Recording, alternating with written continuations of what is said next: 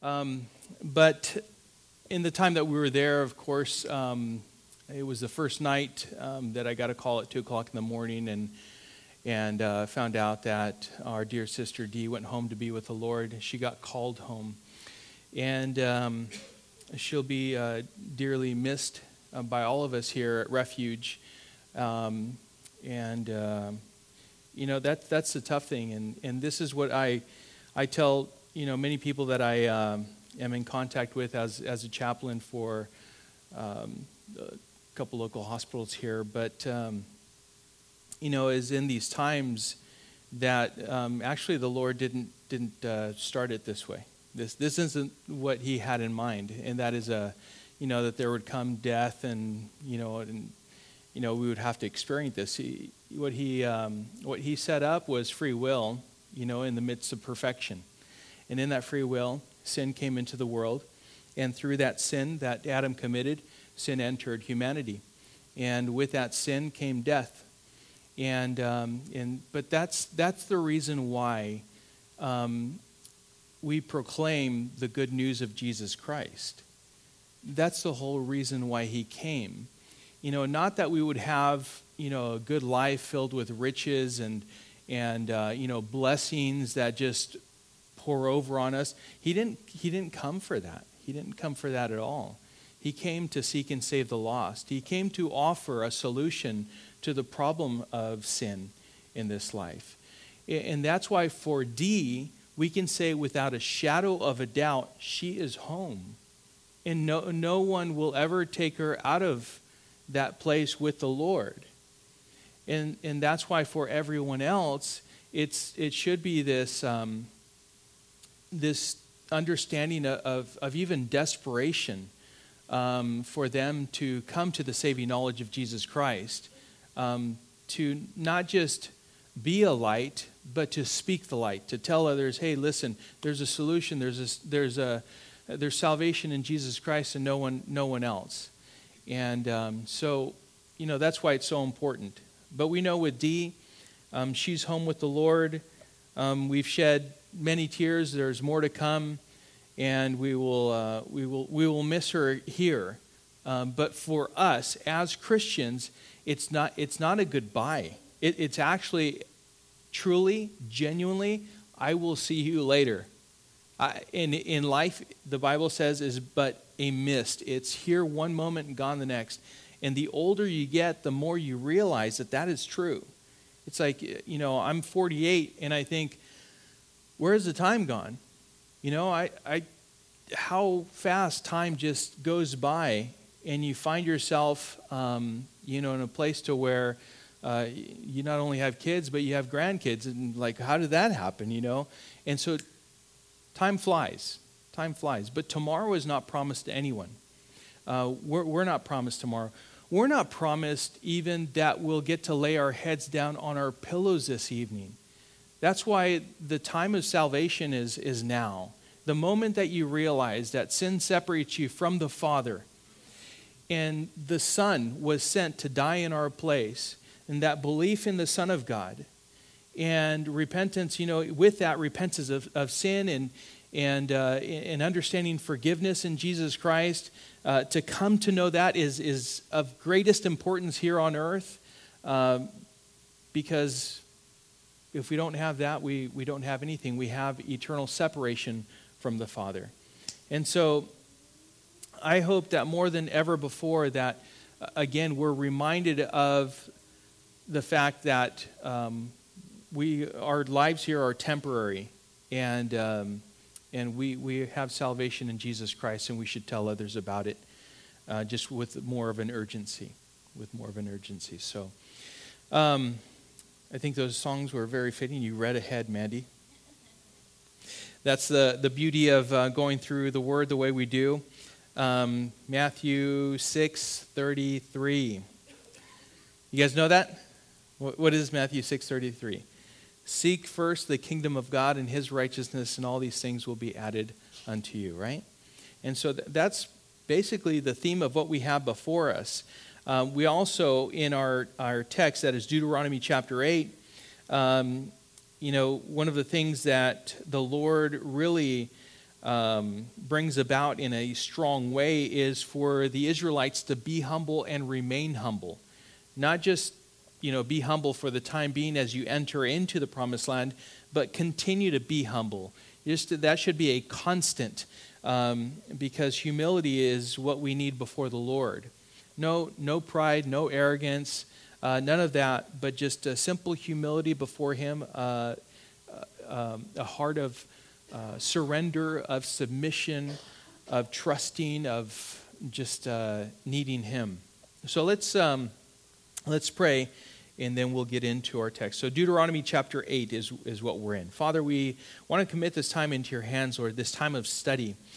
I pray that, Lord, by your Spirit, you would give us understanding, Father. And Lord, as always, as we study your word and we come to know it, I pray, Father, that we all also would give application to it, that we would apply it to our own lives, that we would more closely resemble Jesus Christ, and we would glorify you. And so, Father, I pray that for all of us here, that you would help us, Father, to humble ourselves before you, to acknowledge you in all things, that all good things come from you, and to rejoice in that, to celebrate and know that we're not doing it in our own power, we're not pulling ourselves up by our own bootstraps, Father, but each and everything that is good, we should acknowledge you and remain humble before you. You said that to the Israelites. You commanded them to walk upright before you, following your commandments, and to be humble. And I pray, Lord, that would be exactly what we walk out in our own lives. We thank you, Father, and we commit this evening into your hands, Lord, and we pray this in Jesus' name. Amen. So be humble and remain humble. People, unfortunately, as we talk about humility, there's also the opposite of humility, and that is pride. And for some reason, people will find a way to be prideful about anything and everything, including humility. It's like as soon as the person says, I know that I'm a humble person, that even goes out the door, You can find a way to ruin it all. Now, pride here's an AKA, also known as. It gives us a better understanding of really what pride is. It's also known as self-esteem. Have you heard of books about self-esteem, self-respect maybe? Self-love, self-worth, self-regard. Pride in oneself, self-importance. But then we get into the words where we can...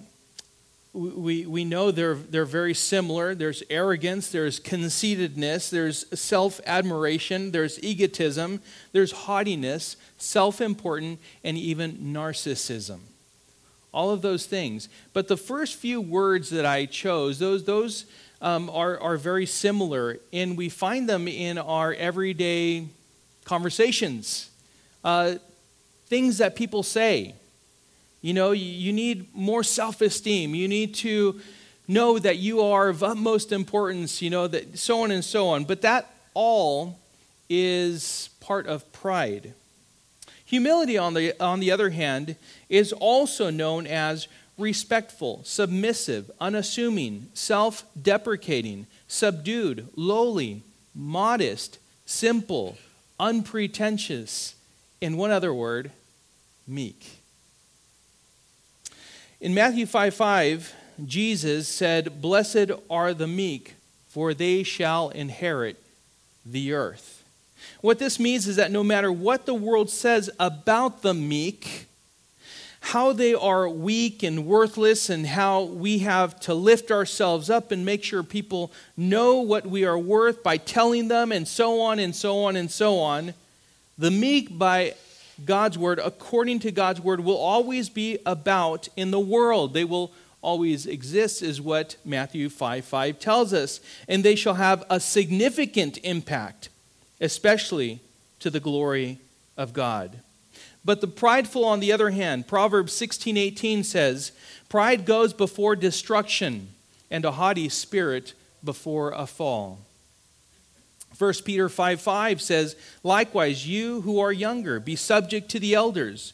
Clothe yourselves, all of you, with humility toward one another. For God opposes the proud, but gives grace to the humble. This evening, we see how God will warn the Israelites against pride, to remain humble and know what the Lord has done for them, to remember those things that He has done for them and how He has sustained them and will sustain them, and how He's faithful and trustworthy, and they can depend on Him wholly. This evening, we see how God's humbling work in the lives of the Israelites is the same humbling work that God desires to do in our lives today, that He might humble you and test you to do you good in the end. He calls on the Israelites to remember their whole journey in the wilderness, that they may know what was in their heart, is what we'll see, just as with us today. That we may know what is in our hearts. The Lord humbles us, and it is for our own good, to do us good in the end. God desires that the Israelites would succeed, excel, and possess well the land that He has promised to them. And God desires that we, His children today, would succeed, excel, and possess well the lives that He has entrusted to us, to live life to His glory and according to His word. So let's start in Deuteronomy chapter 8, verse 1, where as the Lord continues to speak to the children of Israel, Moses is basically passing along this very word so that they would be prepared to enter the promised land. So verse 1, the whole commandment that I command you today, you shall be careful to do, that you may live and multiply and go in and possess the land that the Lord swore to give to your fathers. And you shall remember the whole way that the Lord your God has led you these 40 years in the wilderness, that He might humble you, testing you to know what was in your heart, whether you would keep His commandments or not. We'll stop there. This initially is a consideration for the wilderness time. This is something that they were to be reminded of and remind themselves of that time and how God sustained them and brought them through. But number one, the result of observing or keeping God's commandments is to do them is to live in God's gracious abundance when going into and possessing the promised land. This is what God desires for His people, and He's telling them exactly how it is that they could make this a reality, how they are to walk it out in their own lives as they go into the promised land. And God tells them to carefully do what He's commanding them to do. Not just to know it. It's like, okay, so I've memorized the 10 Commandments. And the law and the prophet, well, you know, the law at this point, right? We got it all down. We understand it. No, the Lord says, be careful to do all that I have commanded you to do. If you do this, you will truly live. You will multiply. You will enter in successfully as I bring you in, and you will take full possession of the promised land. Secondly, He tells them, consider the lessons of the wilderness. Well, what's the main lesson of the wilderness? Before the Lord, it's humility. It's having humility. God wants the Israelites to remember, not dwell on. We don't dwell in the past. We can remember the past, and we need to remember the lessons of the past, but the past is not something that we should remain in as far as dwelling on the past. And so He tells them, listen, it would do you well to remember the wilderness, but make sure that you consider rightly that which you have experienced and know the reasons why you have experienced what you've experienced. Because there's a reason to it all. And it serves you today and tomorrow. God has a way of bringing everything about in such a way in our lives today that it serves us to be better for it. We can comfort others with the same comfort that we've been comforted with by God, and we pass it along. Consider the way, He says, in which the Lord has led you these 40 years in the wilderness. Consider humility. Here are things done and allowed for the sake of humility, to consider whether it exists or not, and then to respond accordingly. Is it a reality? Is it a fact? Is it something that actually took place? Yes. Consider why it took place. Realize why the previous generation is not entering into the promised land.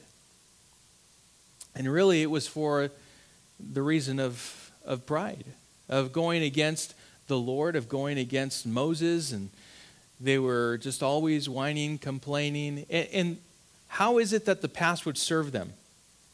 As they look back toward Egypt, remember how it is that they would talk about Egypt from time to time? They would complain, and all of a sudden it was like all they had in Egypt were barbecues and everything was provided for them, and it was just a great old time. It's like, well, your memory deceives you, right? But God says, consider how I have led you, Israel, all of these years. Humility is also known as, I just want to go through it one more time, respectful, right? Submissive. Think about this. This was the lesson of the past to be applied today. Toward the Lord, this is the position that we are to take. This is the position that the Lord is calling them to take. A position of being honoring, revering Him, being submissive toward Him, being unassuming, self-deprecating, subdued, lowly, modest, simple, unpretentious, and meek. Why? Because He's perfect. He's perfect. He's a perfect ruler, a perfect king, a perfect Lord, a perfect God. Now, the earth's kings, when we apply this to earthly kingship, they'll let us down. And so when we think about that, we're like, well, it's kind of tough to serve in that way. Yeah. A king here on earth, some kind of a leader here on earth, they'll always at some point let you down. Why? Because we're not perfect. No man is perfect, right? But God is perfect. And so when He says this, when He says, give me honor, I am hopefully due the worth to praise and honor me, you're doing so should be without any reservations whatsoever, knowing that His kingship in our lives, His leading is absolutely perfect. Now, if this is not what was in your heart, and instead prideful characteristics are coming to the surface, then the question is, what are we to do? Right? Because what this all was leading to is a revelation of what's in our heart.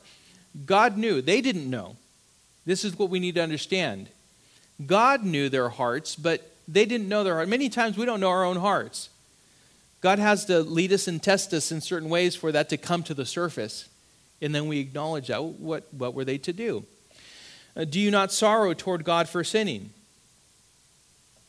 Hopefully we do. And if we do sorrow, then we do as King David did when it was brought to his attention. Repent, ask for forgiveness, and then walk obediently and humbly before God, observing His commandments. The test results, are to serve the person. To know what was in their heart, that's what they were to conclude with. As we go through verse 2 again, and you shall remember the whole way that the Lord your God has led you these 40 years in the wilderness, that He might humble you. And He says, testing you to know what was in your heart, whether you would keep His commandments or not. These test results weren't so that they would reveal to the Lord, and today that we would reveal to the Lord, I just want you to know through the test I reveal to you that I'm either genuine or I'm not, whether I'd follow your commandments or not. He already knows our hearts. Again, it's to serve us, to help us understand where we are. This was this testing, and the results of that test would determine whether God's commandments would be observed or not. We think too highly of ourselves most of the time, don't we? We do. And we need correction from this, or humiliation to sober up and to think clearly, to think rightly. Humiliation is not a bad thing. It really isn't. It doesn't feel all that great, but it's actually a good thing. With all meekness, we should receive something which can serve us as being corrective work that the Lord has allowed. But that's tough. I have to admit, that is absolutely tough, isn't it? When we get tested that way. The lesson in the wilderness was humility, and the following is the way God humbled the Israelites. Verse 3, and he humbled you and let you hunger and fed you with manna, which you did not know, nor did your fathers know, that he might make you know that man does not live by bread alone, but man lives by every word that comes from the mouth of the Lord. Your clothing did not wear out on you, and your foot did not swell these 40 years. Know then in your heart that, as a man disciplines his son, the Lord your God disciplines you. So you shall keep the commandments of the Lord your God by walking in his ways and by fearing him. Let's stop for a moment there. This was the way in which he humbled them. Number one, who did the humbling? God did the humbling. Secondly, how did he do the humbling? Well, by letting the people know hunger. That's tough. You know, as they went out, now we're doing the Lord's will. He delivered us from Egypt, from under Pharaoh's hand, from the house of slavery. He's delivered us. Now we are in the middle of the wilderness and we have nothing to eat. I thought this was the Lord's will. Here I am in the middle of a place where I wasn't, led by the Lord, delivered by him, and I'm experiencing some extreme want and need. I am absolutely hungry. And this was the Lord's will. Because it was in that God provided for them. He provided something called manna. And manna translated, do you guys know what manna actually means? It's actually kind of funny. You know what it means? What is this? So if you're like, manna, you're like, exactly. I don't know what it is either. What is this? Right? But it was bread that was provided for the Israelites from heaven. And it was provided for them every day. And he told them that to only gather so much, and it was for that day. It was to be eaten entirely in that day and not left for the next day, or else it would rot and it would smell and it would go bad. It was just for that day. And then the next day he would provide and provide and provide. And that's the way it was. And he did this for them so that they would depend on him. Learn to depend on him. It's a good place to be. You know, sometimes we think, you know, especially as young people, you know, I remember thinking, man, I really want it all like right now. I want everything like right now. It'd be good to inherit everything. You know, a house, maybe two. A car, maybe a couple of cars, you know, and so on and so forth. But it's a good thing. It's a good thing to learn how to really depend on the Lord. And that's many times how he allows, you know, what he allows in our lives to learn to do that, to cling to him, to look to him, to trust him, to certainly provide for us just as he said he would. What do you do when you don't have, and then when someone provides? Kind of like with a child, right? You depend on them, just as a baby or a child depends on their parents to feed them. So in that same way, we are to depend on the provision of the Lord. More on this to come, because as he provides, there's also a stewardship in that we are accountable for. But this was a lesson of dependency that was meant to serve them in not only in the wilderness, but also working up and into the promised land. So God was testing them so that they would know what was in their heart. He tested them that they may know that he can be trusted and depended upon, and that he will come through and take care of their needs because he promised he would, because he said he would. It's like it's also a lesson. This is what I spoke. This is what I said. It will come to fruition perfectly the way I said. The lesson was that they were to learn how to live by every word that comes from the mouth of God. In verse 3, in the middle of it, he says that he might make you know that man does not live by bread alone, but man lives by every word that comes from the mouth of the Lord. They were hungry. God fed them with food they knew nothing about. They couldn't explain it except that God provided it every day. They needed clothing. God sustained their clothes throughout the whole 40 years. They didn't wear out. Can you imagine that? Clothes didn't wear out. Their chanclas were good. I mean, after 40 years, they didn't need an extra pair. That's sandals. And they were good. And he's saying, I sustained your clothing. I kept your shoes from falling apart. All of these things. I provided the food for you, the water from the rock. All of these things were God's provisions. And thirdly, as I said, God's provision was according to his word. As he spoke, so it was. And his discipline is perfectly fitted to help the person stand upright before him and know his blessings. And what is he saying with all of this?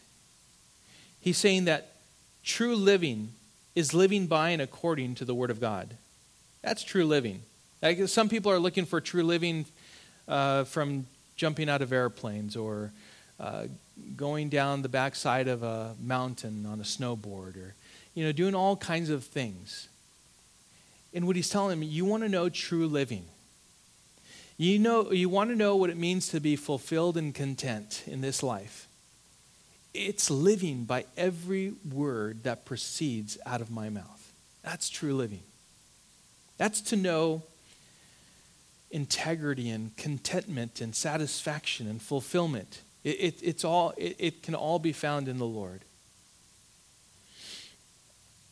And it's full trust and simply following it because it's true and will surely come to pass.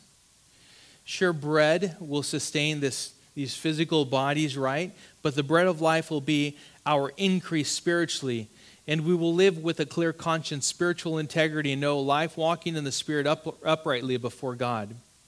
This is what God desired for the Israelites, and this is, by the way, what God desires for us today. Today, for Christians, I see too many who are starving, malnourished, and simply thinking that they can live spiritually by nibbling on scraps every now and then. Sometimes, unfortunately, it's hard to even ask, so where are you in the Word? How is the Lord speaking to you? Like, what book are you in? And how is it? What's he doing? And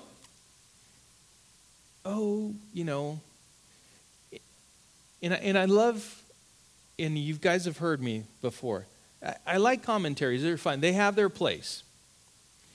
But they do not replace the Word of God. We shouldn't rely on any man or woman to give us direction. The Holy Spirit will give us direction as we study the Word of God, as we read through. He is our tutor. He is the one who comes alongside and he helps us understand the Word of God. We shouldn't be malnourished Christians, just sickly. We should be well-fed Christians who are reading the Word daily and taking in. Sometimes, to sit down and you're like, well, I don't want to stop. I want to just keep going. Like I'm going through the Old Testament and I'm going through 2 Chronicles. I'm like, well, I need to keep going because this king leads into the next king and this king wasn't too good and this one was. And so I want to know. I want to see how it turns out and keep going and see how the Lord is working in their lives. Because it reflects how he lives and desires for us to live in him. We should really be starving for the Word of God. Hungering for the Word of God. Because if you try doing what we do with the Bible, with food, you'll quickly find out that you cannot survive that way for too long. Go days and even weeks without food and you'll grow weak, be susceptible to illness, and eventually die if you continue this practice. Again, verse 3, that he might make you know that man does not live by bread alone, but man lives by every word that comes from the mouth of God. Oh, that we may crave God's word even more than food itself. Job 23:12 says, I have not departed from the commandment of his lips. I have treasured the words of his mouth more than my portion of food. Psalm 119:72 says, the law of your mouth is better to me than thousands of gold and silver pieces. What would you trade for the word of God? Nothing. God explained that he disciplined his people because he loves them, just as a man disciplines his children because he loves them. They were to know and understand this very well. How were they to respond? Well, obedience to the word of God, keeping the commandments, walking in his ways, to revere him above all else, that is to fear the Lord, knowing that they, the Israelites, and us today can depend on God completely, and knowing that he is trustworthy. Let's continue verse 7, because this is where he describes this land that he is promising to them. Verse 7, for the Lord your God is bringing you into a good land, a land of brooks of water, of fountains and springs flowing out in the valleys and hills, a land of wheat and barley, of vines and fig trees and pomegranates, a land of olive trees and honey, a land in which you will eat bread without scarcity, in which you will lack nothing, a land whose stones are iron and out of whose hills you can dig copper, and you shall eat and be full, and you shall bless the Lord your God for the good land he has given you. Wow, what a description, right? This is the promised land that you're going into, that I'm bringing you into. This is it right here. By walking in his ways, by keeping his commandments, then they would be blessed in the land the Lord is bringing them into. And this is what it'll be like. And he lays it all out. Remember that he had just reminded them of his faithfulness. Like trusting in his word, knowing that every word that proceeds out of his mouth is true and it'll come to pass. How he's trustworthy. And now he describes this land to them. And they could count on his word. Again, Matthew 6:33 says, but seek first the kingdom of God and his righteousness, and all these things will be added to you. So first he was saying, keep my commandments. Seek first the kingdom of God and his righteousness, and then the blessings will be theirs. They're going to be yours. God desires to bless his people, but our first priority should be him, not us. There's no amount of material goods we can accumulate or possess that should take first priority. Not the ease of life or comfort of life. That shouldn't take first priority ever in our lives.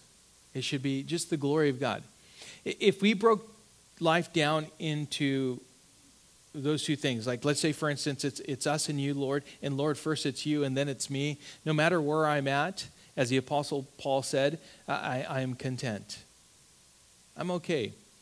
To experience hunger, I'm still content in the Lord. If I experience abundance, I'm still content in the Lord. This has made no difference to me. The glory of God. That's it. In everything. It changes things because your attitude will be different. Because in any circumstance, you'll simply seek the glory of God above all else. Above all, we are to desire him and his glory in our lives, to live for him and his good pleasure, in obedience to his word and in fellowship with his people, together living in unity in Christ, worshiping him. But as God blesses them, he was warning them. They need to be careful not to forget the Lord their God, is what he's going to be telling them, to be filled with pride and arrogance and go after, imagine this, go after other gods. Verse 11, as we continue, he says, take care lest you forget the Lord your God by not keeping his commandments and his rules and his statutes, which I command you today.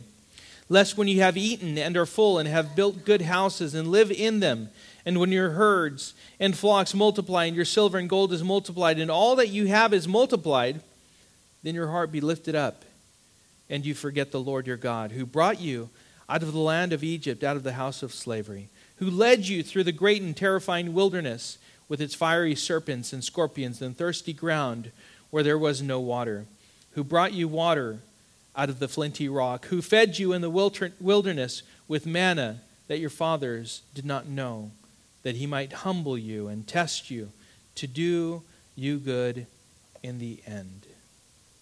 Beware of forgetting the Lord. Beware of having this even self-admiration. It's interesting how a person can go from humility when in need to being self-admiring and full of pride when living in abundance or success or, reaching the pinnacle of whatever. It's not always the case, but in many instances it is the case and it happens. There are those exceptions. A person in need isn't always humble either. There are those in need and they still find a way to be extremely prideful, full of themselves. They accept no help from anyone else, and they even make it to be something it's not. On the other hand, I also know people who are not in need of anything financially or materially and are very humble. Not flashy, not braggadocious, just you would never know. You would think, man, I know a lot of people who are very wealthy, and you're nothing like them. That's cool when you come across someone like that, to where they have everything and yet they're, as we say, down to earth and very loving and hospitable, and they value others even more than themselves. God was very concerned, you could say, in the perfect way, over this very thing, about the thing that they would be tempted of.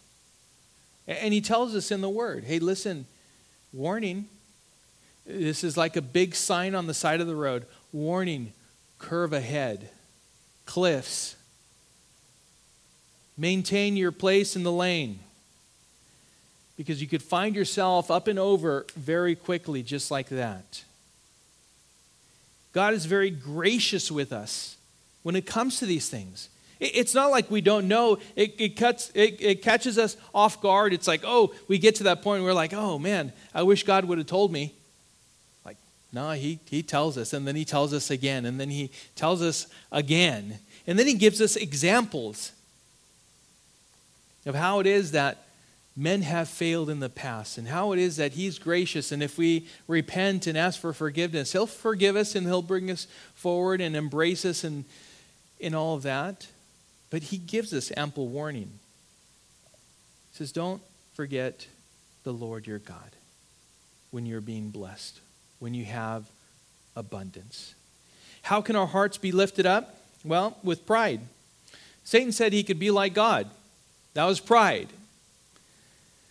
Pride filled his heart just as our hearts can be filled with pride, and we begin to think that everything we have is by our own doing. And in our own effort and power, we've achieved these things and then fail to recognize the Lord in our lives. It's just every little thing that comes our way that's good, it'd be good to acknowledge the Lord. Oh, God is good. Oh, thank you, Lord. This is by your grace. This is you. And God was warning them how this could easily happen to them. He's saying, stay on guard. Stay on guard. I just described it to you, but stay on guard, because all of that could be tempting, and you could be filled with pride, and your hearts could be lifted up. Beware. Verse 17, he says, beware of this. Beware lest you say in your heart, my power and the might of my hand have gotten me this wealth. You shall remember the Lord your God, for it is he who gives you power to get wealth, that he may confirm his covenant that he swore to your fathers as it is this day. Beware. Self-made. There's someone who has a tattoo. I'm sure other people have this tattoo. But I have a friend of mine that I know. that has self-made tattooed on him. And I pray for him. I pray for his salvation. I've had several opportunities to tell him about the good news, and I pray that those seeds get watered, and he comes to the saving knowledge of Jesus Christ. But self-made, I know it's a very popular saying in the world. When someone has been very successful financially, very successful in their career, and has, quote unquote, made it, they will be talked about as being a self-made man or a self-made woman with great successes. And then they'll be asked how they did it, and then they'll be on TED Talks and all kinds of things, lauded as just having made it, right? And God is telling the Israelites, don't forget who gives you the power to get wealth. Don't forget that. If you have wealth, don't forget who gave you the ability to get wealth. Solomon, he was favored, and there's no one that's been more wealthy than he has or ever will be. His wealth came, his power to get wealth, and everything came from the Lord. In the receiving of blessings, God, is simply making good on his promises that he swore to their fathers. And he's telling them, hey, listen, tell them, it's not because you're so special or you're so good and you're all that, okay? It's because my word that I made, this promise that I gave to your forefathers, your fathers, I'm making good on it. I'm bringing you into this land. God was telling him, don't think more of yourselves than you should. You are receiving because I promise, and I make good on my promises perfectly. It's not because we are so good and deserving, but because he is good, faithful, and serving. By his grace, we receive his good gifts. It just changes everything in life. We live with thankful hearts. When they receive God's blessing, they are to celebrate and acknowledge that all good gifts come from above, from the Father of lights. And I believe it would do us absolutely more good today to celebrate more what God does in our lives. To say, you know what? This is awesome. You should do it with your families. As God provides, as God does certain things in your lives. So, let's celebrate. Let's praise God and give him thanks for what we have. What he did here, what he did over here. They're called praise reports. And we thank him for those things. To acknowledge him and thank him, and to point his accomplishments in us back to him. It's his faithfulness. It's his blessings. And then, lastly, these two verses, 19 and 20, says, and if you forget the Lord your God, and go after other gods and serve them and worship them, I solemnly warn you today that you shall surely perish. Like the nations that the Lord makes to perish before you, so shall you perish, because you would not obey the voice of the Lord your God. Another of God's warnings. Don't fall into the temptation of going after the false gods of the world. The way that the world says are the ways to gain true success. The golden calf. This just wasn't a one-time deal for the Israelites. Keep reading. Keep reading. And you'll see that this golden calf actually comes up again and again. It's like, what's going on here? It's like the golden calf keeps, like, you guys keep throwing gold into the fire and just a golden calf comes up, right? That's what, who said that? Aaron said that, right? No, they're worshiping a false god, the Baals. They're worshiping these false gods. It was an issue for them. But God was warning them. One last warning. If they choose other gods, they will perish just like the other nations that seek after them and deny the Lord their God. There can be this false belief that a Christian can almost live a double life. You know? I am secure in my salvation in Christ, and therefore I can live like the world and still know that heaven awaits me. Like, what? It's like, that saying, you have fire insurance. I prayed the prayer and I went forward and now I have fire insurance and I'm not going to hell, I'm going to heaven. But you live like anyone else in the world. That's not the way it ought to be. Now, the children of Israel, did they at any point stop being the children of Israel? Did they at any point stop being the children of God? No, right? Even as they perished, they were going down that path of destruction.